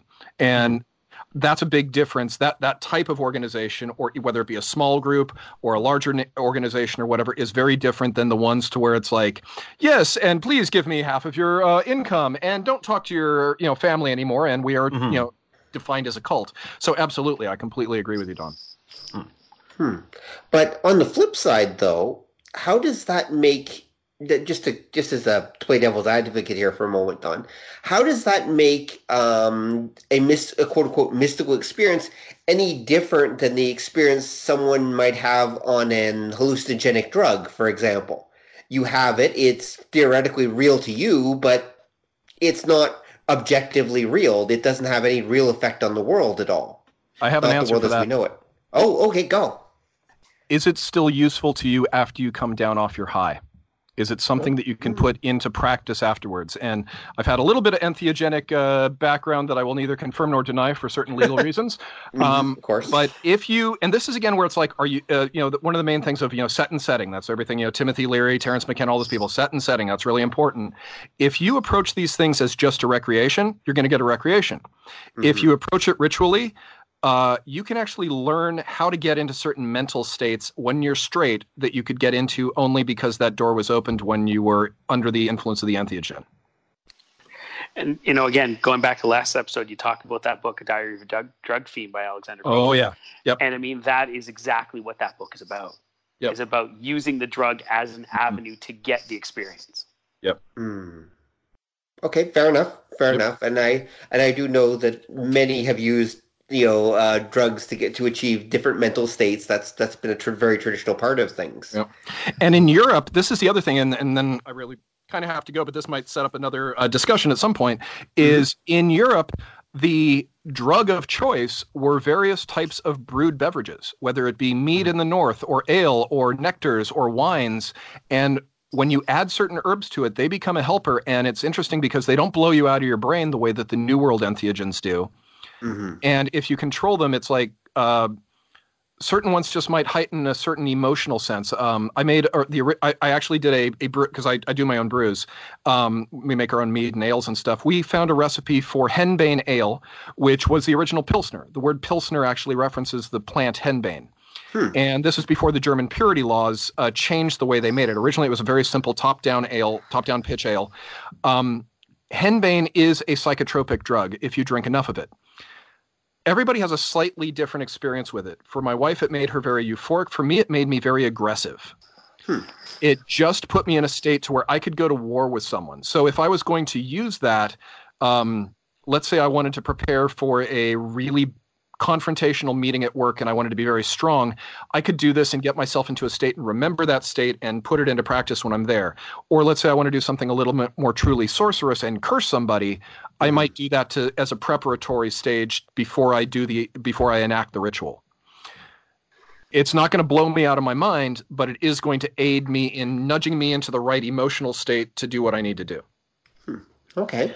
There's an even I guess more common, I guess it'd be quote unquote, example of that. And that's there's a great ritual that people will use like certain kind of potent liquids to heighten the communal experience and to heighten the elevated consciousness and emotional levels that make the ritual popular, and that's the Super Bowl. Yes, there you go. We should not devalue the depth that secular rituals could go if people actualized their role within them at the time. Well, I might even argue that they're doing that. It's just they don't realize they're doing that because they'd never put it in those terms. But watch like hardcore sports fans. That's Yep. Oh, hell yeah. Yep. And those you want to guys talk are about ecstatic? Yes, they are. Yep. They are getting a complete ecstatic state that would make a berserker afraid for a second. Yep. Well, I mean, or speaking of berserkers, try being in a heavy metal concert. Yep. Especially in the pit before the stage or whatever. That's quite the experience too. Yep. And again, another discussion, but there's all the times that Fleetwood Mac would honestly try and create like a magical, mystical experience with their audience by trying to channel the energy of the emotional energy of the audience and stuff. So yeah, that stuff's always been around. There's even a book, it's out of print, called The Death and Resurrection Show that linked shamanic stuff to rock stars like Jim Morrison. Well, Morrison would have loved that. Yeah, exactly. But I really got to go, guys. But this has been amazingly fun, and thank you so much for having me on and for thanks for coming on, Lothar. It's been a pleasure. Jack's weird friend come over. It has definitely been a pleasure, and hopefully we'll talk to you again sometime in the future. That'd be great. Okay, take care, man. Bye. Alrighty, and I'll see you guys on the interwebs. Yep. Thanks, Lothar. Nice to meet you. Nice to meet you too. We should probably actually finish the show. So is there anything more we want to actually talk about, just the three of us, or do we want to just bring the show to a close? We can. I mean, I guess really it's just bringing back the context to the history of bringing it forward full circle to what we talked about last episode.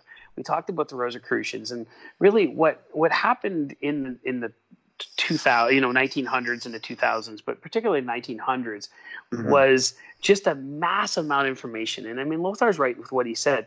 There's so many things that just came up, and everybody just kept grabbing so much. And the more people that had access to the information, it's almost an exponential growth of things. and then it gets too much. And what ended up happening, especially to the Rosicrucians as a great example, was they fractured into 6, 7, 8 different groups.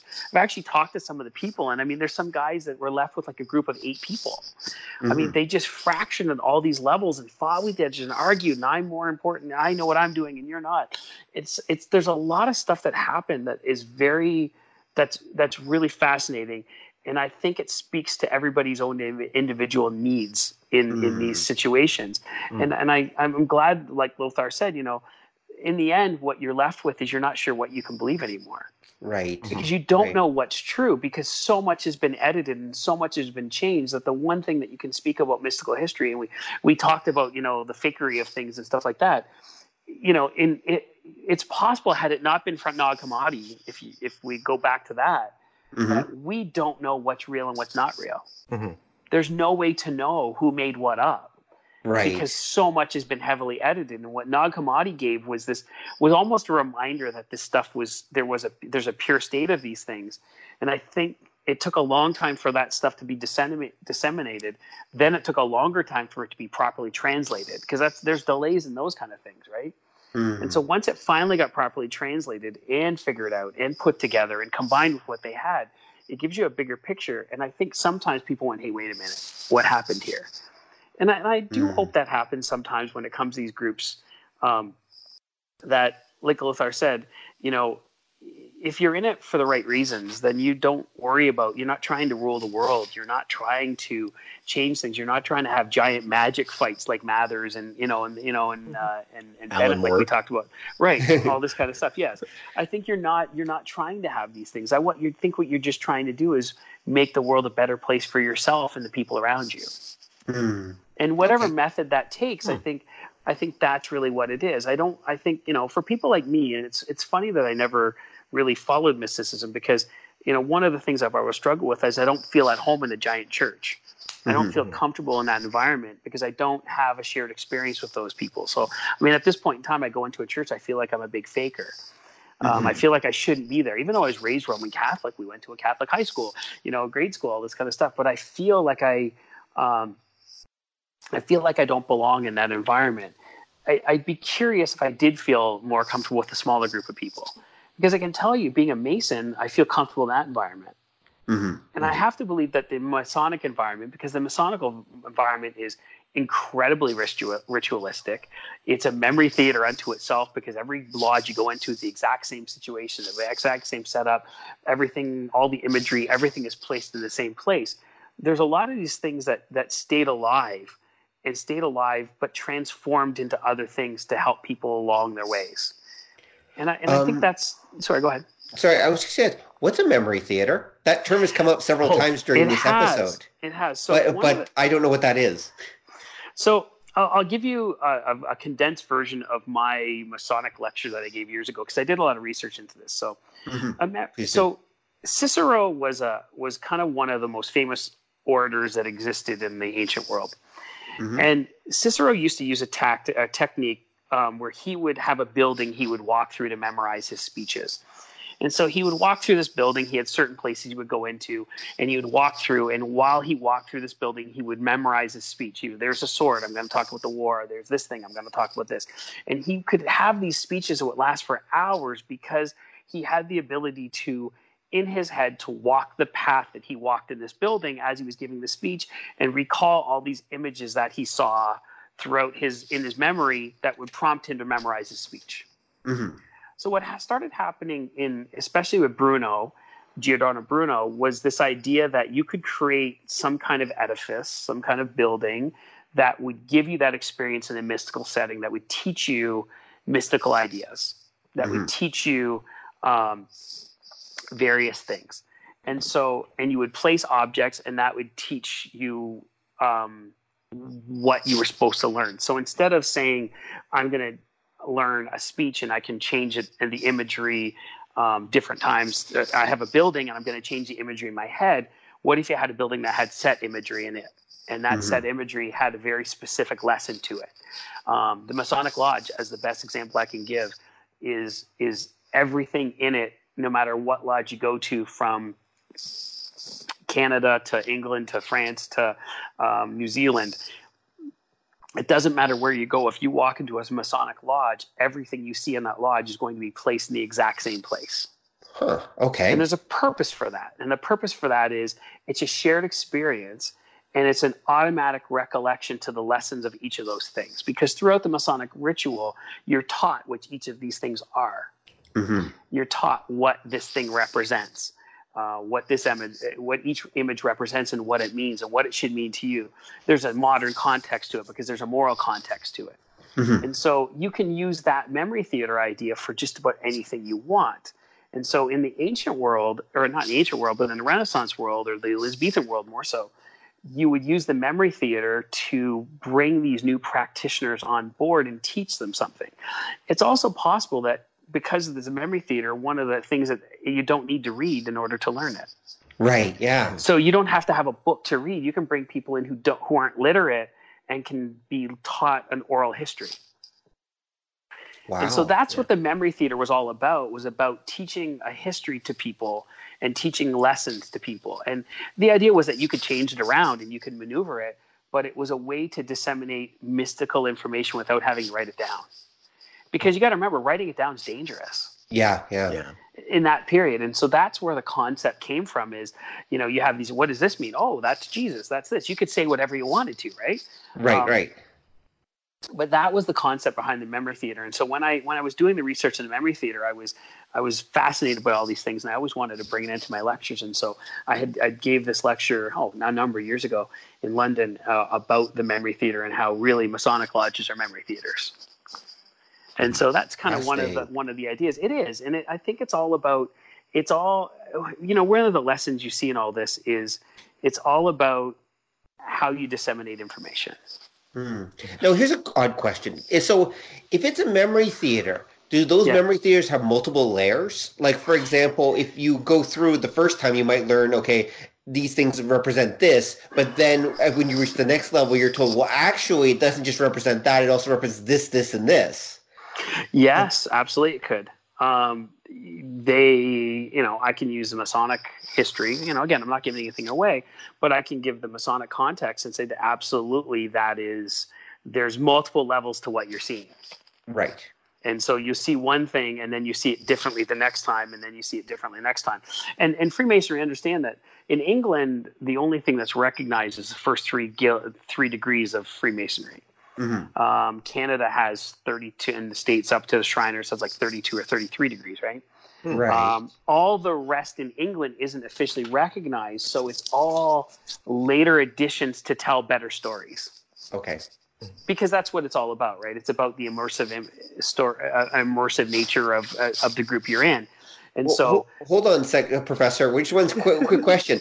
So does that mean that each degree you go up, you learn new meanings for the memory theater, the new stories? Well, in the Masonic context, they create new memory theaters. So there's several different types of lodges. Okay. I'm only a member of the basic Blue Lodge, they call it. Right. But there's definitely, and the Rosicrucians follow a similar pattern. A lot of these groups that are neo-mystical or pseudo-mystical, maybe is a better word I'm looking at, pseudo-mystical, because they're not Masonry isn't really a mystical group per se anymore. Right. Neither really are the Rosicrucians and a lot of these other groups. So that there's multiple levels and multiple different things you can go into. So the Masonic Lodge, for example, has 4 different levels if you count the shrine. Mm-hmm. That are physical different buildings and different lodges that you're a part of with different rooms and different imagery and different things that are associated with it. Huh. So it's a whole set level of understanding, and each level presents different life lessons and different stories and different and again, it's all under the same context about being a better person and a better citizen of the world and a better human, essentially, and a better man in the context of man. And of course, then you've got the women's section with the Eastern Star, and there's all those rituals as well. But again, each of the ones, if you go into consistory is one of the levels. If you go into that, you're going to go into consistory in London or Windsor, Toronto, Amsterdam. It's going to be the same thing. Mm-hmm. And so that's one of the consistent realities is that, and you don't get that same thing in lots of other places. You can go into a Catholic church and aside from a few different images, it's not the same thing. Yes, you're going to have the Stations of the Cross, and you're going to have these different things that are there, but everything else is going to be a bit different. It's going to be positioned differently. It's going to be in the same thing. Imagine if every single Catholic church you walked into had the exact same imagery in every single place you went to. Mm-hmm. That's what a Masonic Lodge is like. Oh, wow. Okay, sorry, I'm still fascinated by the memory No, it's theater okay. idea. Feel free. Yeah. I have another question. Do memory theaters have, like, how can I put this, a keystone? Like, is there something that indicates that the room you just walked into is a memory theater? Is there some kind of, like, standard, or is this something that's not standardized? Yeah, I don't think it's standardized that way. I think that, I think when you think of memory theater, you think they're building these giant buildings, right? And it's not. I mean, they use theater as a term, but it might just be a room that they rented out or kind of thing that they set up, right? No, that's what I'm assuming, that there are certain objects around the room, and there's actually a pattern to them in some way if you know what to look for. Yeah, so I guess it all depends on how you were taught it, right? Because I mean, someone's going to set it up, and then they're going to teach you how to interpret that. Right. Okay. And I think it's direct lessons. It's direct. This is what this is. This is what this means. This is what you should learn from this thing. Right, but is there a particular order? Like, is there a spot that it's like, okay, you start here, or is that just something you're taught? So it could be both. It definitely could be both. I would say when you get into the Masonic ritual, for example, you don't have to give away secrets. No, I'm not giving away secrets at all. There is, with variances, a very clear cadence of order to everything. Okay. And again, the Masonic Lodge is built out of all these things. Right. It's the most present. It's probably the most. I joined Freemasonry partially because my family had been in it for generations, and I was curious and I was interested and I wanted to be a part of it. I didn't expect anything from it, and to be honest, one of the things that what I gained from the Masonic Lodge is friendship. And brotherhood and that kind of thing. And I'm not saying that because I'm towing the party lines. That's just the absolute truth. I've gained nothing else from Freemasonry. There's no benefit to being a Freemason from my perspective, other than becoming a better person and having good friends. Right. Kind of thing. And so, I don't think that was always the case in being a Freemason. It was the principle behind it, but it was always the case. But I think one of the things that's endured about it that's fascinating is that it really in some ways has been the air and the constant reminder of all the things that existed and all these things confabulating together, if you will, and crashing together. It's taking the core of Elizabethan thought really and not letting it die. And keeping it in a very pure form.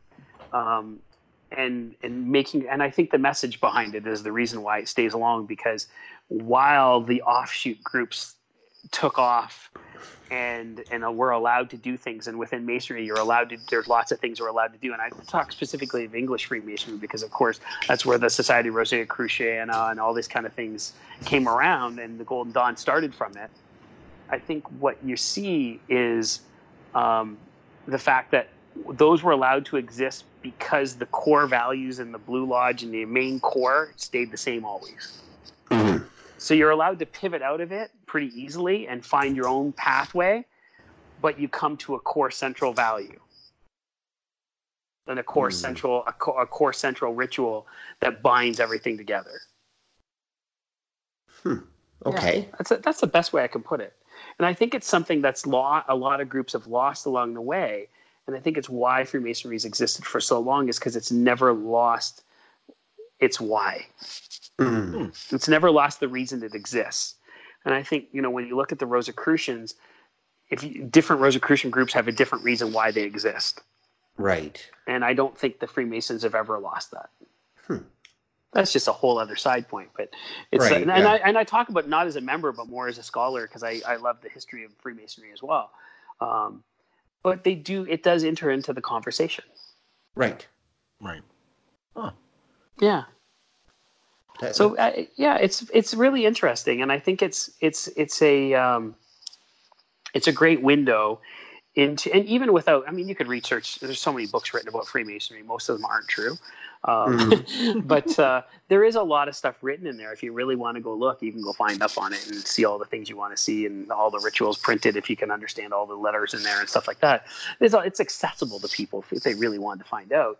You know, Masons really don't. And I think one of the things that, you know, in some ways Masonry did a disservice to itself by making themselves so secretive for so long that, you know, they do suffer a membership issue now. And I think there's been a lot of changes in trying to change that along a little bit, because how do you get people involved when you won't talk about things? You know, I'd tell you about Freemasonry, but I won't talk about it. This isn't a recruitment for Freemasonry, by the way. Right, not at all. right. Not trying that at all. That's not what I'm saying. But I think there's definitely that's the way I've looked at things always. In some ways, coming back to it. Maybe I started from a Masonic standpoint a long time ago, because I really wanted to know what this group was all about. You know, I joined it and I'm like, okay, so I finished the degrees and I went, okay, I still don't know what this is all about. I get this part of it, but why does the rest exist? And where did this come from? And so I just threw myself into the history of it again. What is, you know, there's a theme there, isn't there? Right. Yeah. I was going to go research something. Yeah, it's a really interesting cross section of. I mean, there's very few groups that have existed for untainted for as long as Freemasonry has, that haven't changed and have roughly stayed. You know, ritual. Yes, and what's interesting is the ritual has always been adapted. It's been altered to some degree to meet modern language terms and all those kind of things. But what it's about has never changed. Right. There's not consistent theme and consistent idea. Okay. I think so. And like I said, it's allowed others to kind of to go out there and thing. And I think what it roots out a lot of times is the people who get into it for the wrong reasons.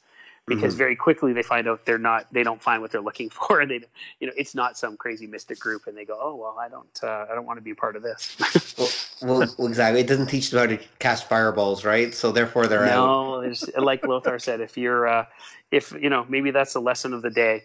If you think that you're going to be casting fireballs and Reparo Oculus and all these kind of things, and that's where you're looking for your mystic experience, none of that exists.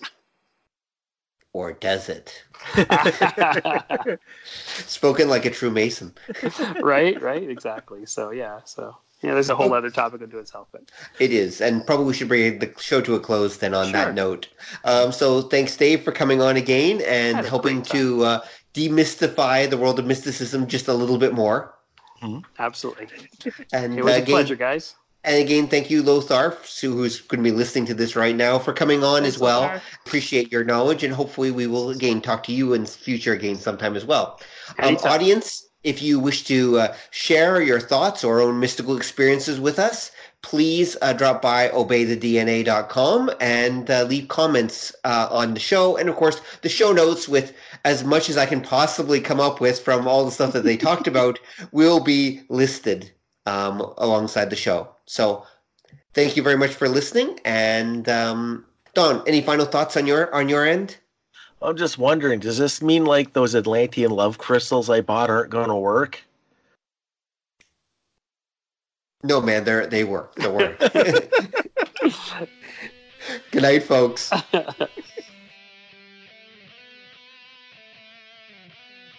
Thanks for listening to the show. If you'd like to hear more or join the conversation, come visit us at obeythedna.com. You can also find us on iTunes or whatever fine podcast site forgot to lock their back door. So until next time, remember that to master the nerdly arts takes time, practice, and enough Coca-Cola to drop a rhino. See ya!